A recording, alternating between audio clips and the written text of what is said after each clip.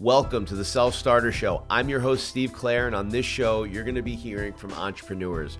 You're going to hear about their wins that got them where they are, their losses, and everything in between, as well as the advice that they have that helped them along the way, along with bonus solo episodes of my personal secrets of life, success, and empathy sprinkled in for you, the listener. Like chapters of a great book, each episode will provide you with a bit of a cheat code to success and happiness. Today is a special podcast. I have the one and only Ken Slevin, my father-in-law, on the show today. Ken is the CEO and president of CESD Talent Agency for 18 years. He's actually been at the company, we'll get to that, for 40 plus years.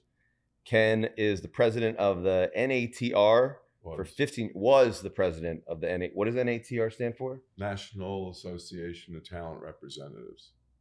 He is a Sovas Leadership, did I pronounce that right? Sovas. He is a Sovas Leadership Award winner and a 7-time Tony Award voter.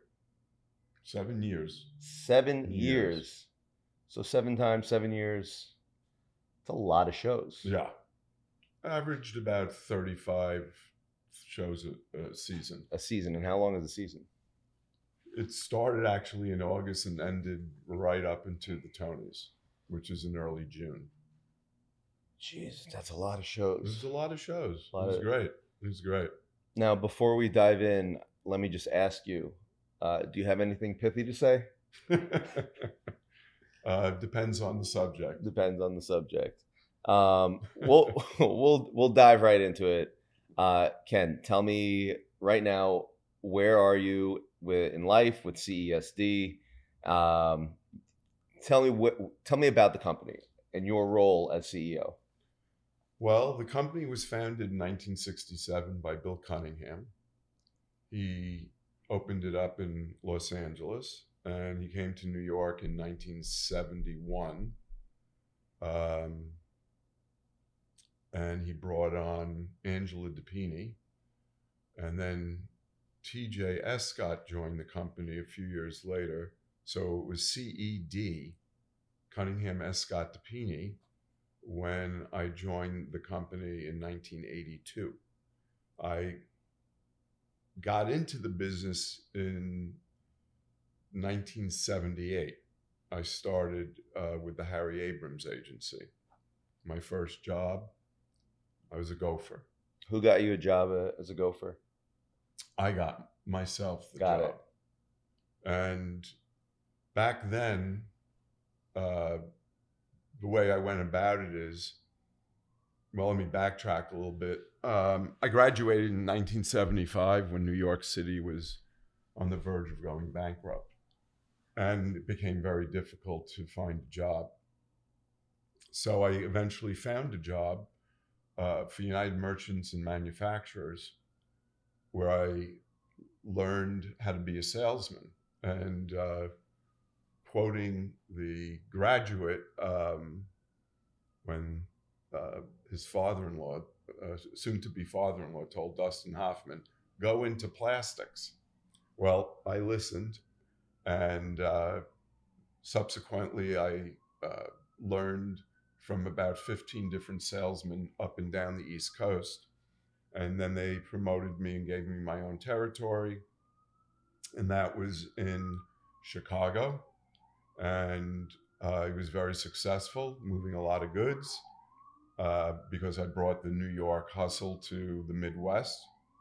Frankly, they didn't know what to make of me at first. Then they moved me to Indianapolis, Indiana, where I traveled Michigan, Indiana, and northern Kentucky.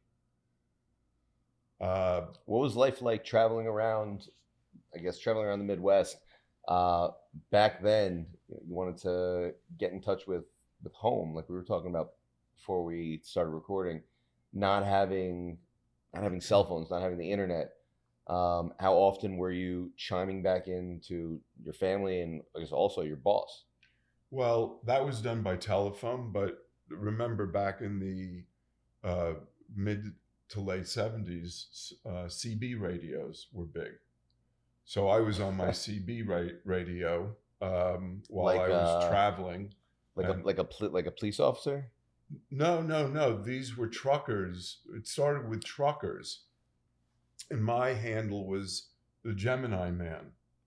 So if I was going from Chicago down to, or out to Iowa on Route 87, I would ask the truckers, how's it looking going west on I-87? And they would respond. And then what I would want to do is get in the middle of a truck caravan, because that was the safest place to be in. And I would talk all day to people. But anyhow, I digress. I then realized, to be honest with you, my mother said, do you want to be a traveling salesman for the rest of your life? And I said, Mom, I'm 23 years old. I'm loving it. I have a great apartment. The Midwest women were great. The people in the Midwest, salt of the earth, friendly, wonderful. Anyhow. Any issues being a Jew? Funny you bring that up, because there was a swimming pool in the development I lived in. And at that time I was wearing a mezuzah. And a lot of people thought it was a whistle. So, but I did listen to my mom. I moved home, and eventually I was trying to find myself, because here I was in 1977, 78, back home, and like I didn't have a car. I didn't have an expense account. I didn't have my own apartment. I was back in my room that I grew up in. So in Brooklyn? No, this is in Forest Hills, Queens. Right, Forest Hills. So I started selling tax-free municipal bonds. I did okay doing that, but it left me empty. My sister-in-law, Debbie, was working for a talent agent and thought I would really enjoy the business. So what I did is I got a Ross Reports. Back then it was called the Ross Reports, which was the Bible of talent agencies. And I sat at my typewriter and I wrote a letter to each talent agency trying to get a job. And I remember during one of the Jewish holidays, I was talking to my friend. He said, what are you doing? I said, I'm trying to get a job in the entertainment business at a talent agency. And he said, quote, Ken, that's a pipe dream, unquote. And I think about that comment all the time lately, but I became,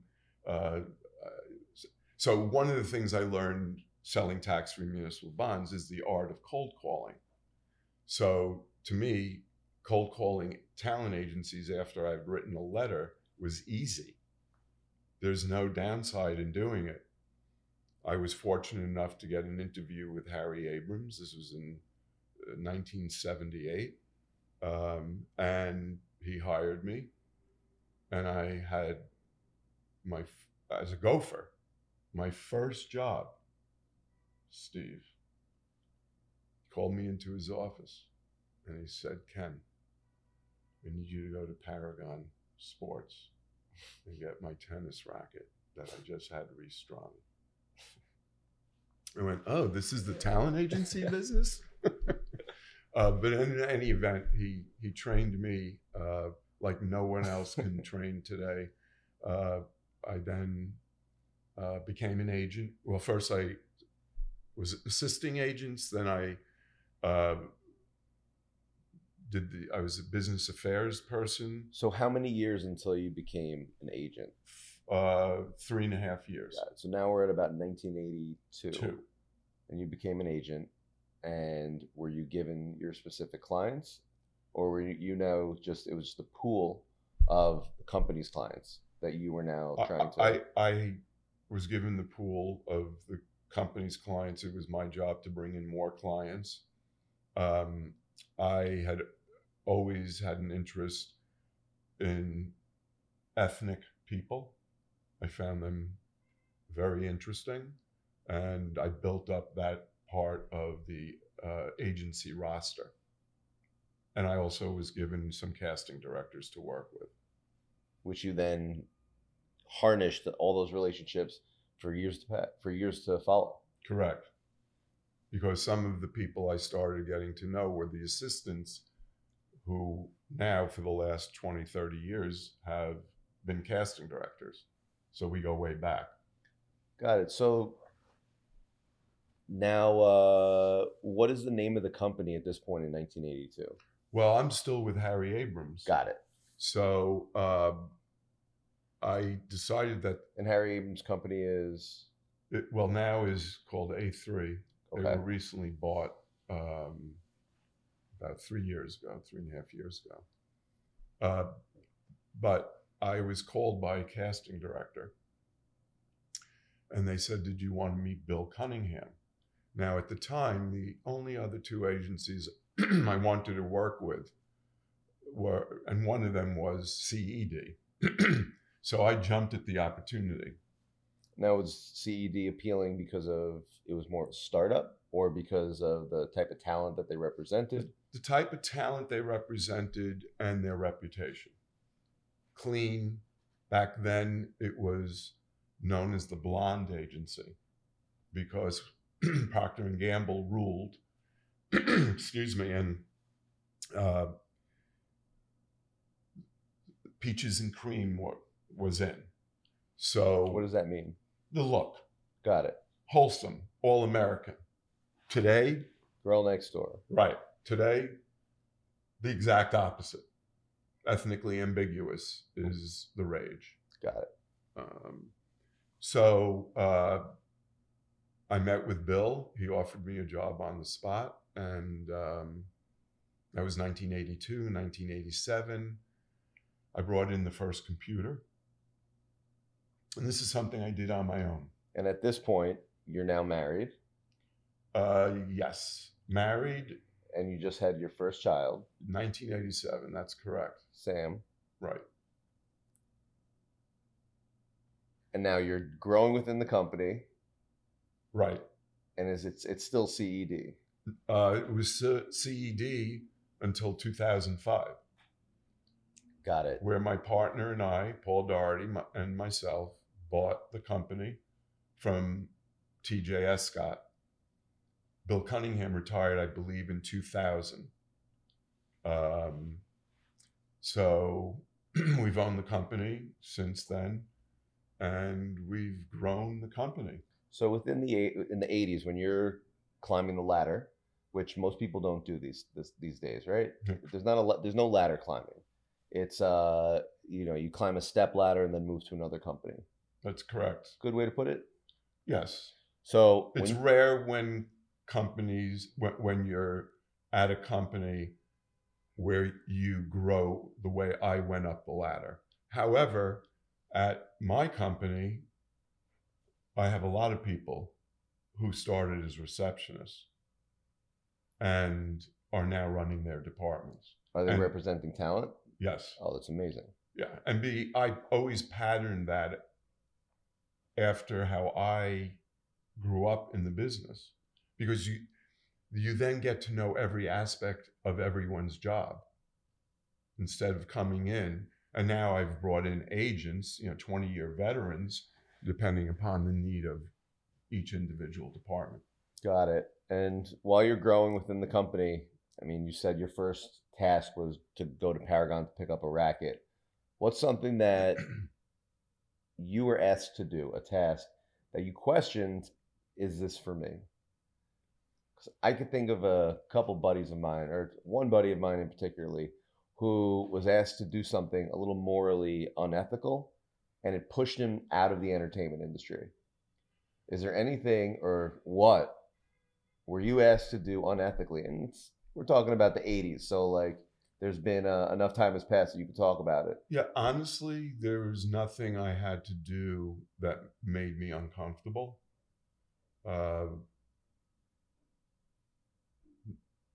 And that's the way I run the company now.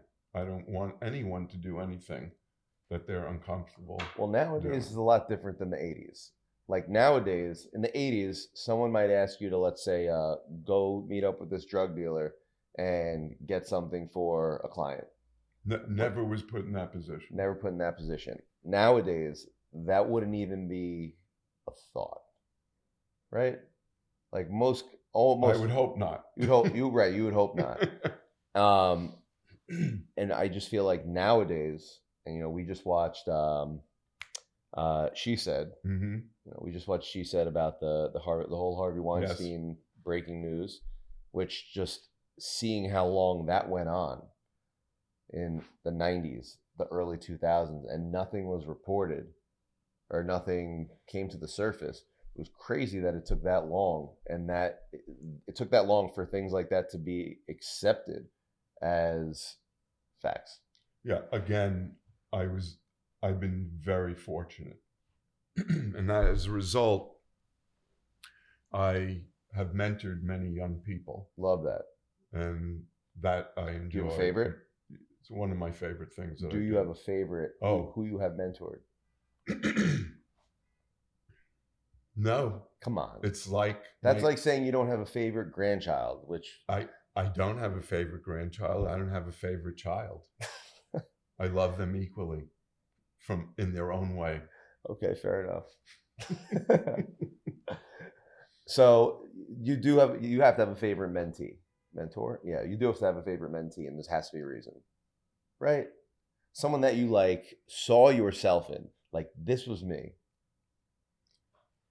Honestly, I don't have a favorite. Everyone that I've helped, I adore in their own way. I recently had coffee with a client. I've known her over 30 years, and I love her professionally. So, and then there are people who call me for advice and that I've helped through the years, and I'm so happy to give them my 2 cents. I love that. Do you think that when they're contacting you, they're like, he's already helped me out so much, I don't want to bug him? Well, I hope not. People continue to do that to this day. So. And has anyone ever stabbed you in the back? You mean someone I've mentored? Someone you've mentored. I mean, it's the entertainment industry. It is. No, it has this. It has this reputation.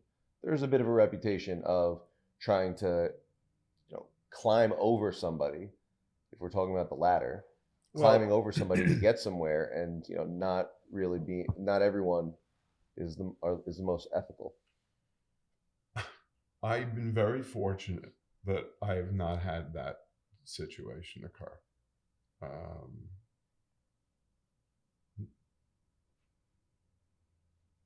I know you're surprised. I'm very surprised, especially for as many years, for nobody to ever, kind of just one day go to the competition. Take all that knowledge that you've been feeding them while you were growing them within your company, and just one day, but I'm out. I understand what you're saying, but in those instances, it's to be expected. For the most part,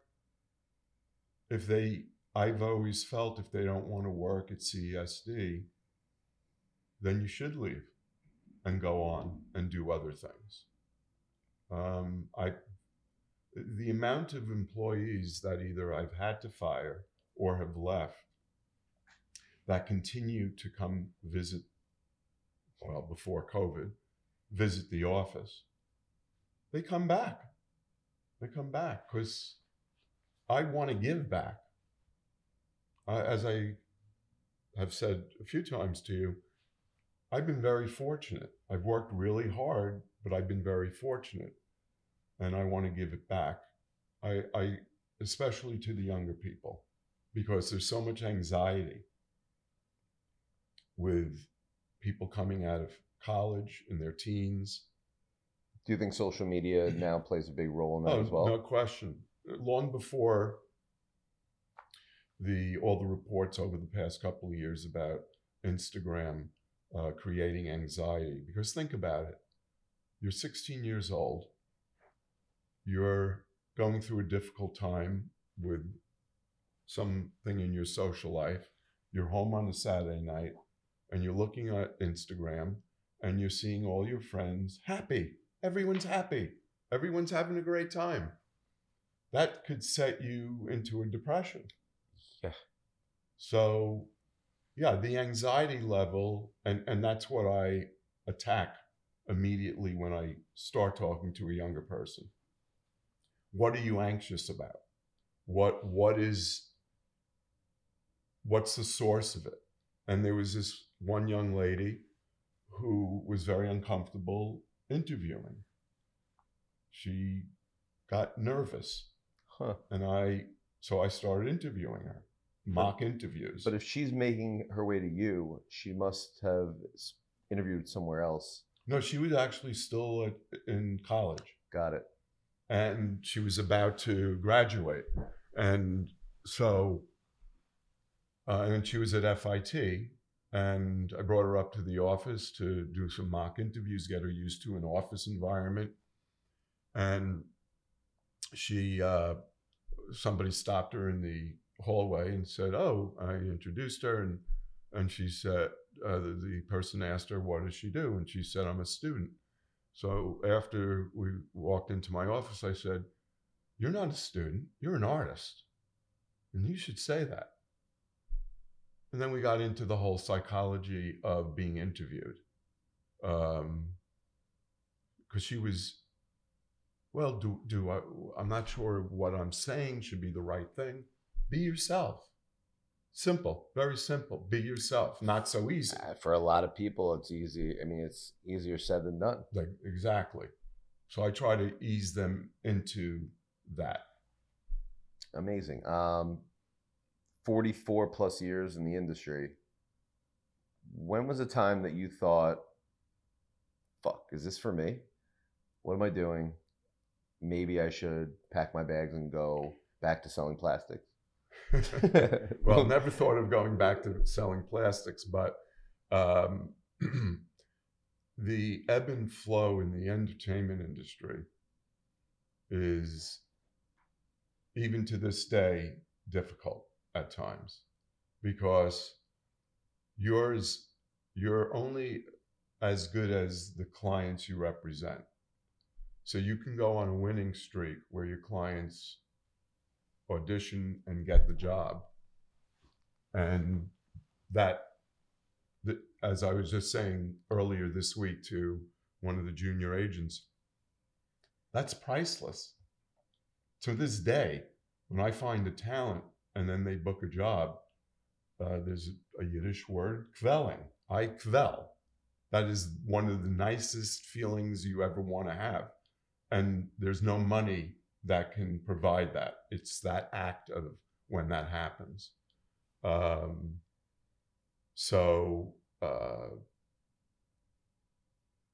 ebb and flow, you, as long as I've been doing it, you have to get used to it. You get, like in your business. I was literally just going to say the same thing. You know, we just came out of February, which is notoriously the worst month of the year. I mean, I'm 14 years at my job. I've had zero month Februarys before. And it's just knowing that not the grass is greener, that there's a light at the end of the tunnel. That knowing that you need the ebbs for the flows. That's right. You need the downs for the ups. And if everything was always up, it would be bullshit. Right. That's not reality. Right. So do you get used to it? Sort of, but you know what you just said. Because it's like you have these moments of self-doubt, like, why my clients not booking? Have I lost my eye? Do I not know what books? Is my eye gone? And then you look and you're like, you got a big head. well, BHB. BHB, which means Big Heads Book. Big Heads Book. Is that an indicator when you are interviewing someone for the first time? It like mentally you're like, you got a big head, check. Yes. And for the record, we're not talking about ego big head. We mean like physically, like an actual big head. Yes, that's correct. It's one of the first things I notice. I love that. I mean, think about it. Russell Crowe, Dustin Hoffman, Tom Cruise, Julia Roberts. Tom Cruise has a big head? Mm-hmm. Yes, he does. Someone said, I read a couple articles that Tom Cruise saved theater. No, saved motion pictures. Going back to the theater with Top Gun. Yes, that's true. You agree with that? Oh, totally. If you've watched Top Gun, you'll know why. I guess I need to watch. Oh, it's great. How's Miles Teller in that movie? Which role? Goose? Or is Goose? Oh, the cast is amazing, and Tom Cruise, you have to hand it to him. He really rescued people going back to the movie theaters. I love that. Yeah. So, Ken, tell me, what does the next 3 to 6 months look like for CESD? That's a great question. And part of my answer will be we're looking at possible labor unrest. The Writers Guild of America's contract is up with the producers, the AMPTA, whatever. I don't know what these acronyms are, so anyone listening won't know. They're going to negotiate with. Got it. Who are they? The people who are in charge of what? Of hiring the writers, of producing. Got it. The movies, TV shows, streaming, etc. Their contract's up May 1st. Then the Directors Guild is up, would be next up, and then SAG-AFTRA. Do you think unions are good? Unions are vital in our business. Got it. Vital.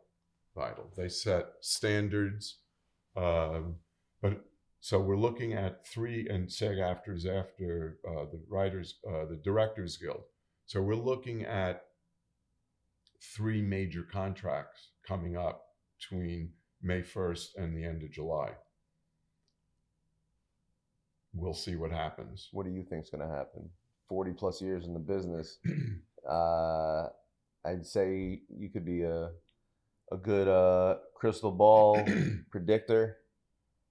Well, I think it's going to be a bumpy road, and we might have an interruption. I hope it's a short one. But the writers, the directors, and the talent have some very real issues that need to be looked at and talked about and negotiated.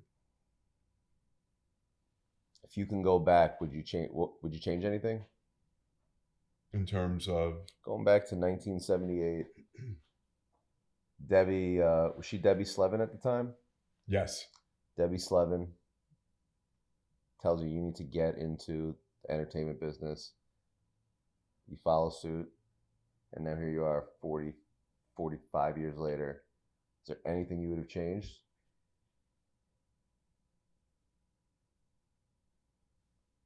It's a good question. Anything I would have changed?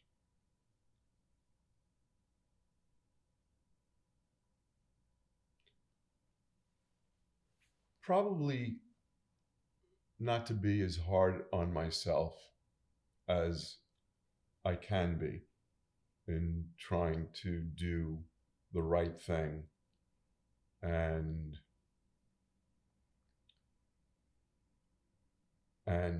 not to second guess I'm I believe I'm a very self-aware person. So being too self-aware can sometimes be a double-edged sword. In one way, it's really good to be self-aware, because when you're not self-aware, you're not sensitive to other people, and you could go too far to the other side. Good thing you didn't have social media for Yes. many years. Yeah. That might have Set made you me back. set you back. That would have made you probably second guess a lot. Right.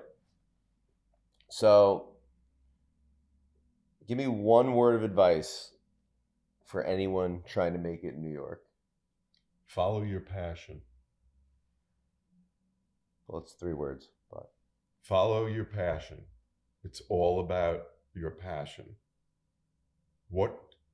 Take a good, hard look at yourself. What are you good at? And if there's something you want to do, go for it. And just don't half-ass it. Go for it 110%. And just, because if you do something that you're passionate about, you're going to be very successful. There's no doubt about it. It's tough coming out of school or in high school, knowing what exactly you want to do. I was one of those who had no clue. most don't. Right. But they think that they should know.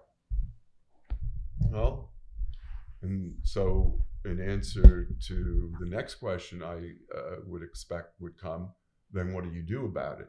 Start doing things and figure out what you like about what you're doing, what you don't like about what you're doing. But I love working with passionate people. The people in my company are so freaking passionate about what they do. And going back to an earlier question, if somebody isn't, that's okay. Go work somewhere else. I mean, this expression is usually spoken about within families, but CESD as a family, with your workers from you, the apple doesn't fall far from the tree. I would hope so. You bring in people who you see it in their eyes. Yes. And the entertainment business is incredibly competitive. And there's many ways to be competitive. I've learned that through the years. Going through the front door is not always the best way to do it. Going around the side or finding another way in. But if you have a burning passion to be good, what's going to stop you? And before I let you go, what are you reading right now? And I'm reading Tomorrow and Tomorrow and Tomorrow. What's it about? It's about 2 friends who are creating video games. Is it based on a true story? I believe it's fiction. Okay. I just started it. It's a terrific book. I just recommended it yesterday to somebody in my business. And what is the book, a book that you would recommend to everybody? A must read, a Bible. You know, I'm not that well acquainted with self-help books. Not necessarily self-help. It could be fiction, something that you... Well, if you haven't read The Godfather... read it. Read it. And then watch the movie a few times. To me, it's the best movie ever made. The Godfather. The Godfather. Love it. Followed by Godfather 2. Number 1, number 2. All right, so what's your 3rd best movie ever? Well, the way I put it is, if I'm surfing, looking through what's on, what movies will I watch again? LA Confidential comes to mind. The Rock comes to mind.